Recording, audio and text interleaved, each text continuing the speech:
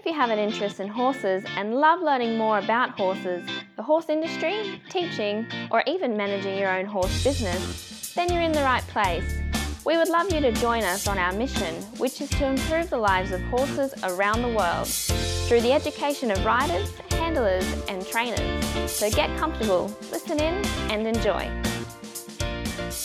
If you have the same vision as International Horse College, which is to have a world where people safely appreciate, respect and enjoy their horses, and the horses appreciate, respect and enjoy their people, then have a look at their website, internationalhorsecollege.com. Registered Training Organisation 31352. Today's guest is Angelo Tellerton. While Angelo's been a fellow of the British Horse Society, still is, he's really focusing now on conscious horsemanship, which is the bridge between theory and practice, and his focus is on equitation science. How are you, Angelo? I'm good. Good. Angelo, we normally start off with a quote from you. You know, it could be something that you use when you're teaching, something that's inspired you. Have you got one for us? Yeah, it's actually a quote that I use all the time when I either teach or when I train horses. And it's from Albert Einstein. It's the definition of insanity, which is doing the same thing over and over, expecting a different result. So whenever I teach, for example, I actually tell the students when I do clinic, when you're an instructor, after repeating 1 time, 2 times, 3 times, start getting a little bit excited and start like shouting a little stronger and kind of say, wait a minute, so I told you 4 times, why are you not doing it? Then I always tell them to remind them that that's the definition of insanity. Mm-hmm. And you need to change something. You need to change the technique that you're using to teach. You need to change the learning style that you are sending the message. And then normally when you change that one, the student just get it right away. Yeah. Especially, for example, when you move from visual or verbal and you start teaching using kinesthetic principles, and then the students just get it right away. And for the horses, it's the same thing. Once you try, horses learn usually with 3 repetitions, they learn what you're asking. So if very quickly they don't do what you're asking, instead of insisting with the same thing over and over, just change the setting, change something, stop a second, use equitation science like you were saying. So think, what is the learning sequence that you are missing, restructure it, and normally the horses just get it right away. Mm-hmm. Mm-hmm. Now, when you first started this, when you first learnt this about, doing the same thing over and over, when you first started about equitation science, how were you introduced to it? I actually was lucky enough back many, many years ago when I was finishing my graduation study. I was looking for a thesis for my master, mm-hmm. and I found a professor, and I always loved horses, and it was difficult for me to find something related to those ones. And instead, I found a nice professor that gave me a thesis by the title of Comparison Between the Horse Training Technique and the Psychology of Learning. And that basically was equitation science. But now back then, it didn't even exist.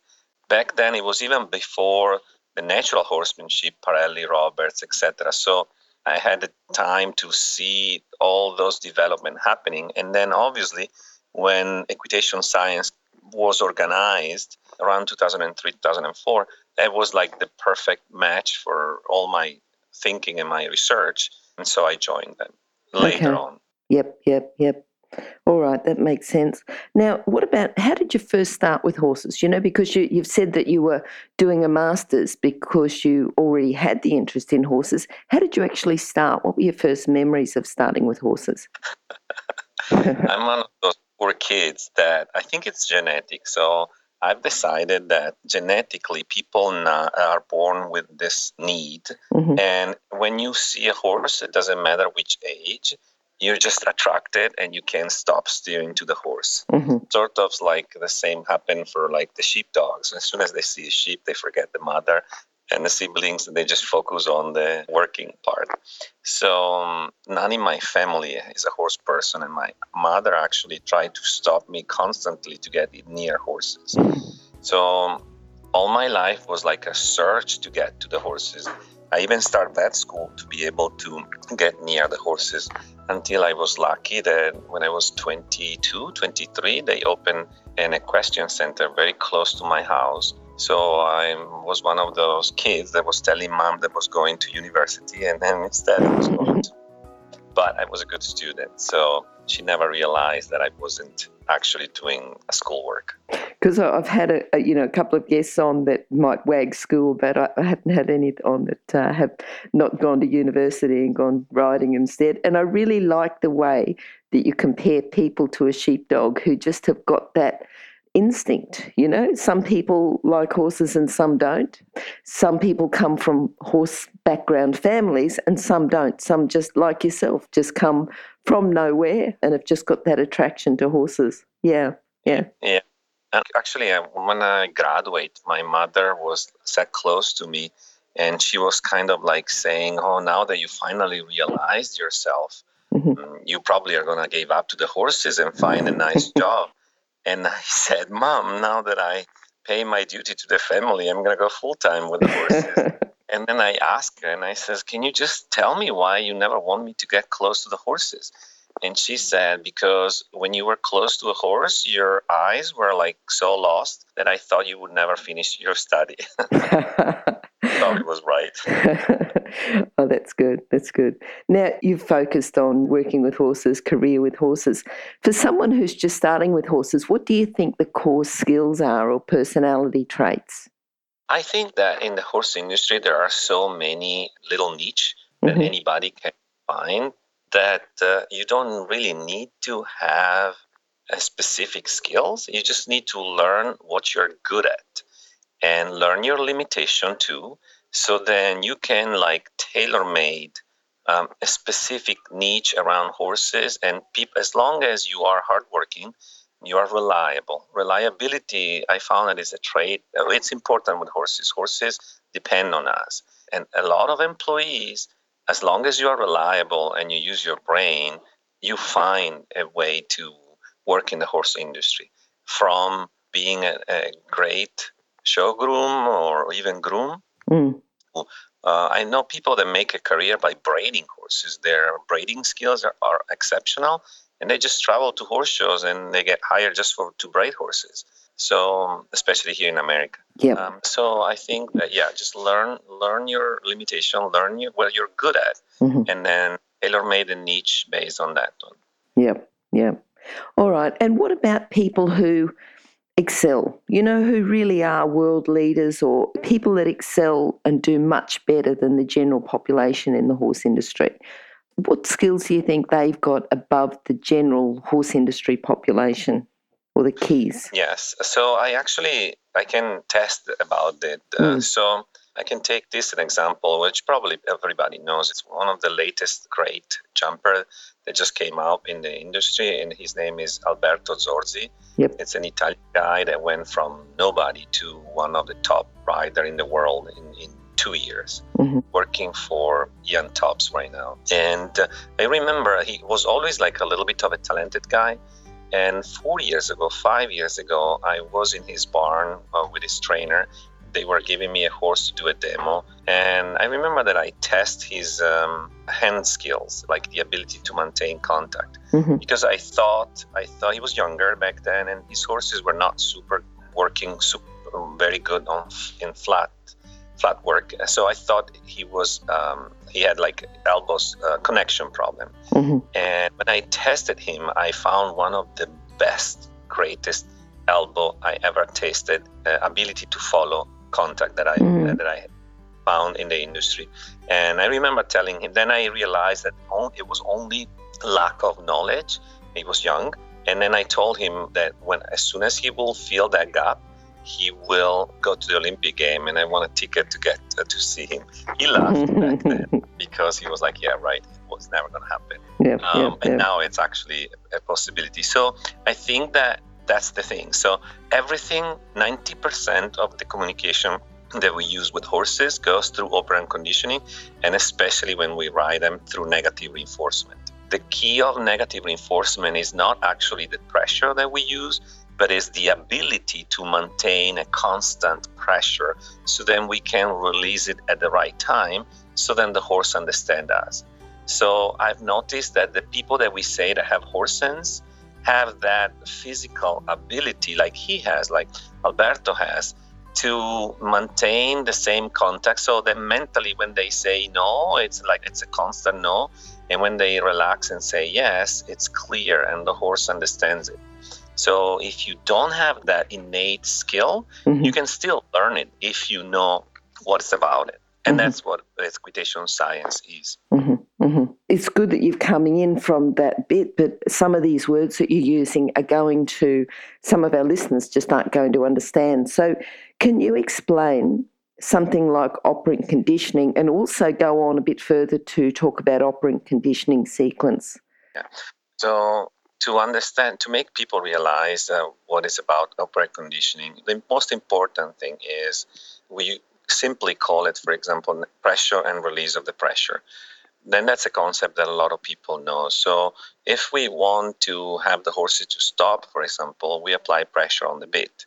And then as soon as the horse performs the task, we release of the pressure to say, yes, good boy. Most of us thinks that the important thing is the moment that you apply the pressure. Instead, in reality, is the moment that you release the pressure. So do use another example. It's the old game that we do of hot, hot, cold, cold to direct people to find something.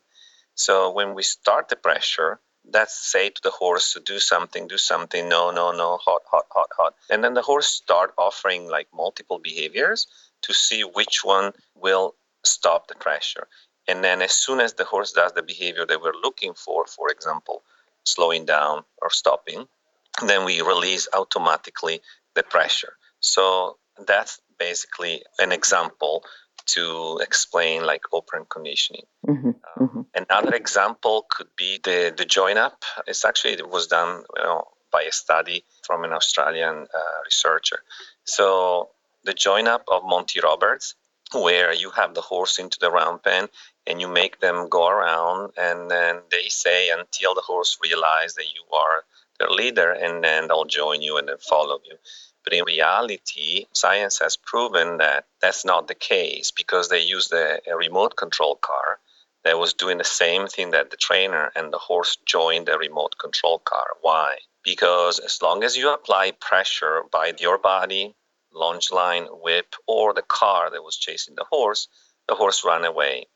And as soon as the horse was showing body language to go towards the person or towards the car, you stop the pressure, and then the horse just repeat that action and goes towards the car or the person. Yep. Okay, so that was good. And I think that was used, I'm not 100% sure if it was the same study, but in training police horses to go towards vehicles rather than trying to get away. Yeah. It's kind of different, yeah. So it's used towards police horses, for example, to train them to jump fire, if in case they get stuck with people with Molotovs. Yep. Same, they have a jump with a fire, and then the more the horse canter towards the jump, the more they turn the fire down until the moment that they jump, the fire gets turned off. So the horse will learn that the behavior going towards the fire, take away the fire, and then they repeat that action. Yep.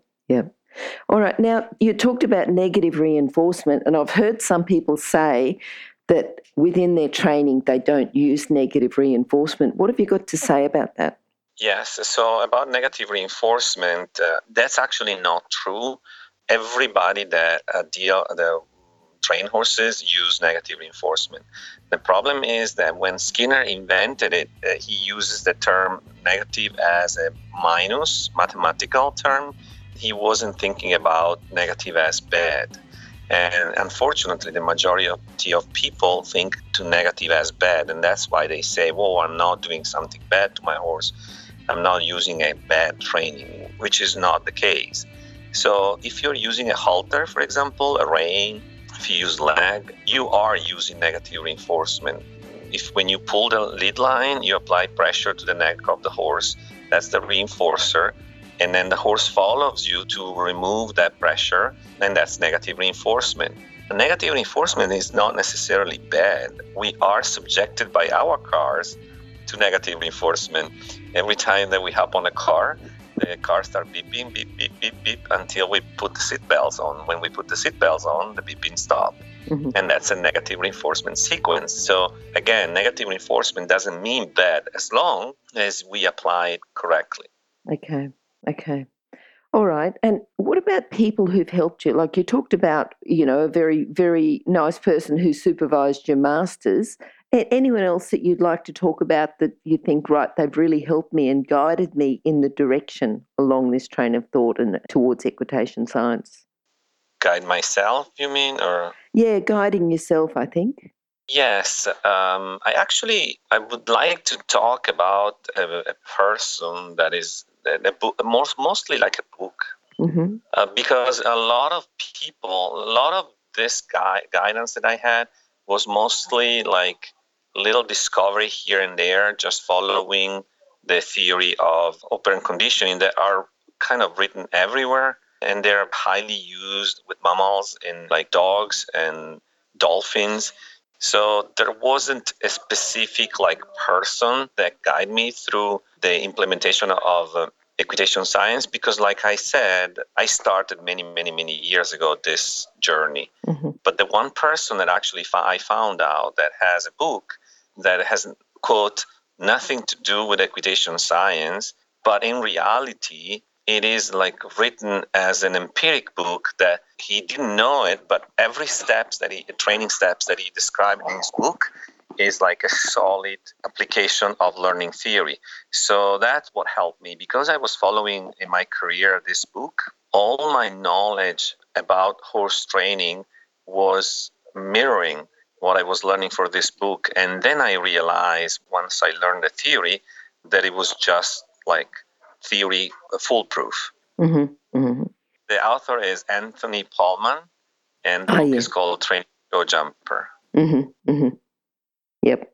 We've had that book, not in relation to learning theory, but to do with training show jumpers. And I think someone said that there was a lot of flat work in it. It wasn't just all about training show jumpers. It's called Training Show Jumpers, but it has so much, not only flat work, but like lunging. How do you start lunging a horse? How do you start putting the saddle on the horse? Your first year of riding is a lot of flat work.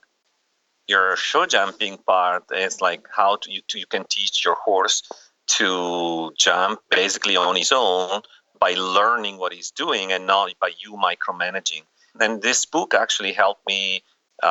Lately, I've been having fun taking horses to horse show and doing demonstration jumping with the collar without bridle. Yep. And I can do that because all my horses have been training following this book, where the horse learn to jump on his own and has basically almost zero intervention by the rider. Yep.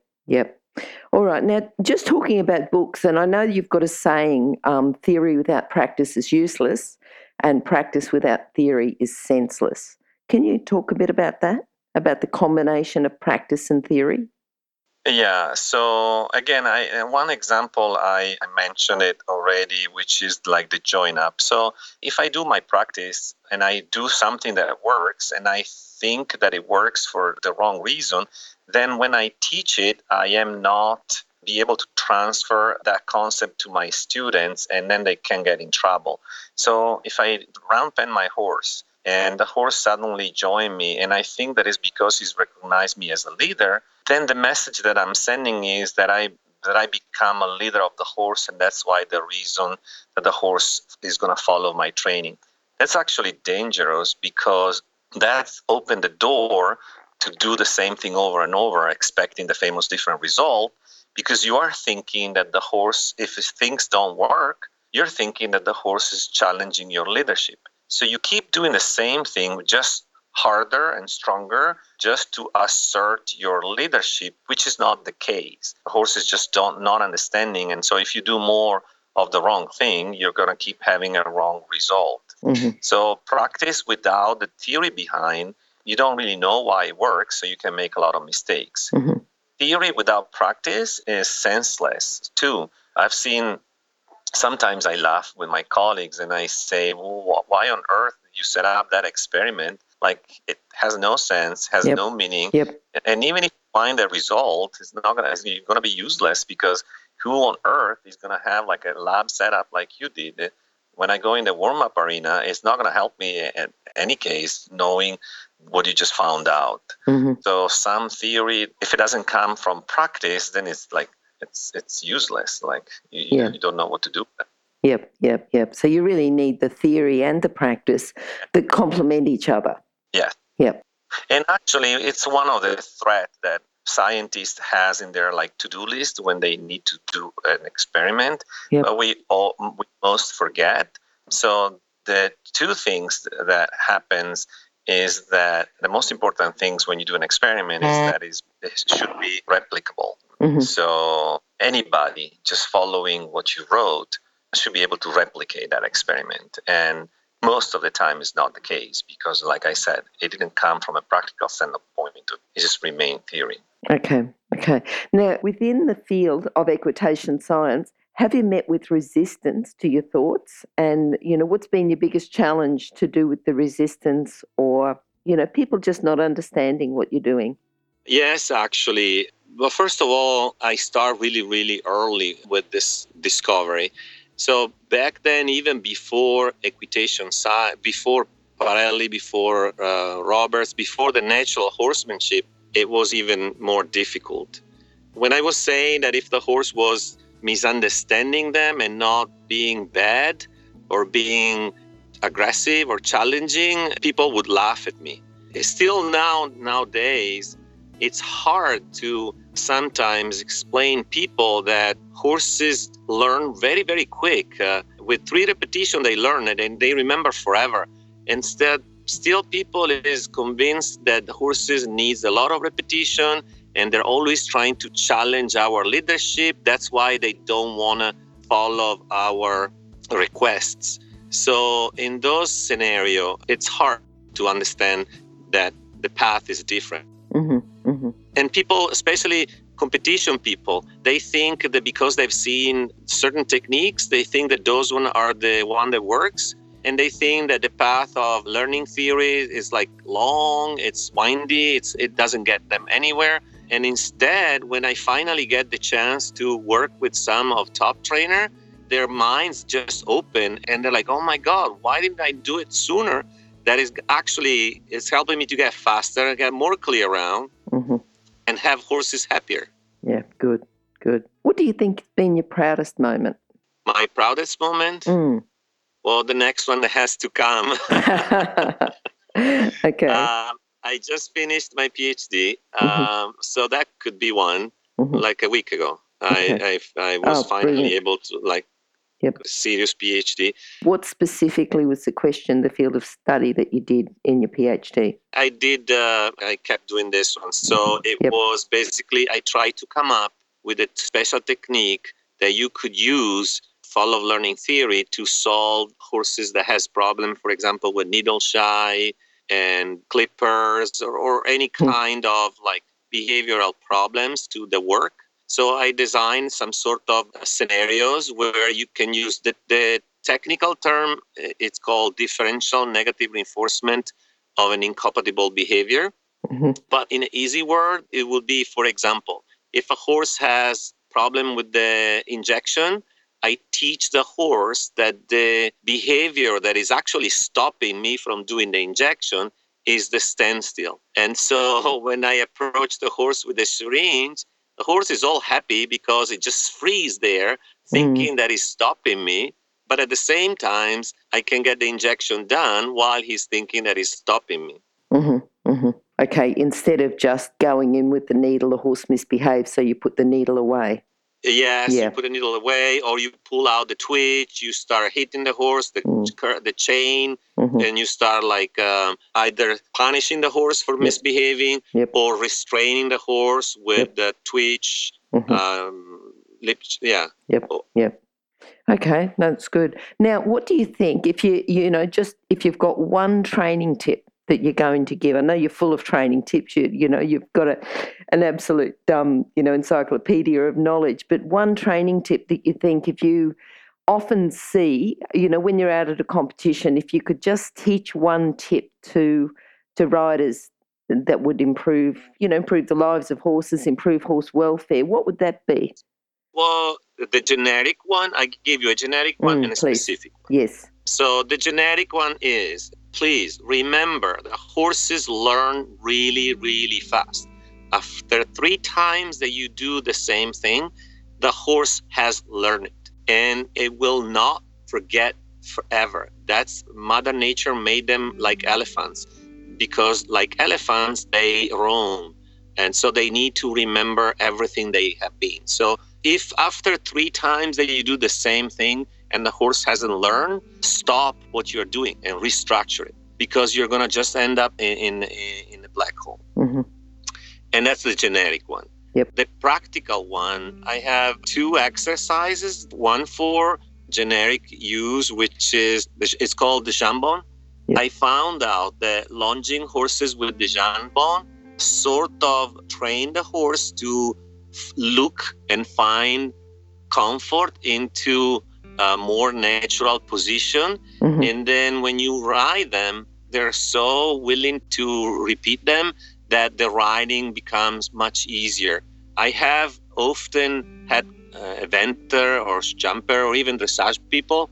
They were telling me, and I couldn't go and help them, but they were telling me, dressage people, they were having trouble with jumping at the canter, flying changes, show jumping people, I have always like 1 or 2 rails a course. I can't really fix it. Mm-hmm. And I always tell them, if they didn't, I was asking them, have you ever lunged a horse with the jambon?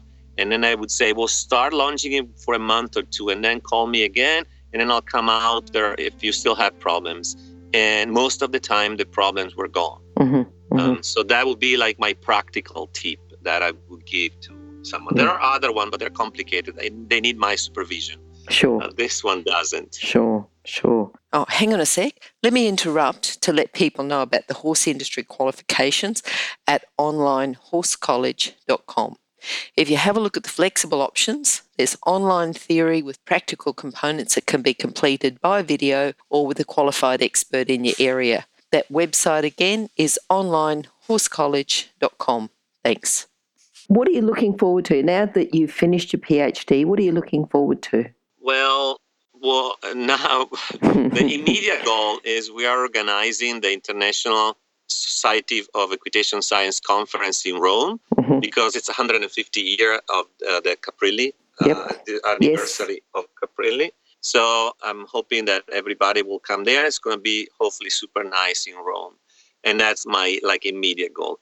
My last goal in life lately has become this one. I do jump and I compete bridleless, without a bridle. Yep. And I find a lot of pleasure, and I find a lot of challenge, and it's very rewarding. So my goal in life is, competition has gone so much high in demanding physical activity in horses that it's hard to find an older competitive horse that doesn't have physically problems. Mm-hmm. So instead, if we push, instead of pushing on the horse's limit, the horse that jumps the highest, the dressage horse that bounds the most, if we push instead on trainability, so we all go into a horse show and compete without a bridle, and whoever has a horse, obviously, that listens the most is going to win the most. And that will shift from the actual, purchasing a horse to training. Mm-hmm. So you'll be rewarded for being a good trainer and not sometimes having the money to go find the best horse that brings you to the highest. Yep. Okay, and I think that's coming from a unique perspective, teaching trainability. And I think that would be a good spectator sport as well. Yes. Yeah, because it has to be. I have a whole, I've developed a whole, sequence, so it still remains safe. So you don't go directly without a bridle. You have a chance to compete with the bridle as a backup. Mm-hmm. You get penalties if you start with the bridle or if you touch the rein, but you're still safe.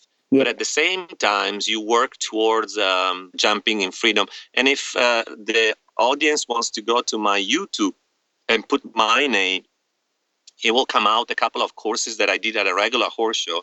So they have the idea of what I'm talking about and looking forward. Okay. How can you sum up your philosophy into a lesson today so our listeners have got something to take away with them, think about for the rest of the day? Yes. Always look for, we basically just said, theory without practice is useless, practice without theory is senseless. That's kind of like has been my philosophy with horses. Look for exercises and try to understand when a teacher and trainer tell you to do something, always trying to ask why. And so if you know why things are happening, then you will be able to reproduce them and then repeat them. Okay. And then vice versa, don't get too much into reading about those big theories. There are every month a new theory is coming out about leadership, about this, about that. Those are mostly gimmick that people trying to come out with to get money. And so don't fall into that trap. Just be real. Everything has to be real with horses. Remember that we are at a turning point, like it happened in the dog world about 10, 15 years ago. 10, 15 years ago, 20 years ago, it was normal for dog racing, for example, sled, using the whip, like a strong whip. Now it's like forbidden. All dogs has to be happy when they perform. We're lucky that horses don't show unhappiness when we ride them that easy, but the public opinion is catching up with YouTube and a lot of videos that goes around. So soon we will not be able to perform with the horses if they're not happy. And most of the horses at Olympic level, if someone look deeper, they're very unhappy athlete. So we need to get to focusing more on the training aspect than the performance aspect. Okay. I think that's good. Certainly something for people to think about. Angelo, how can people contact you? I have a website, so it's www.angelotelatin.com. That's one way. And there are like my email, there's my email, my Facebook.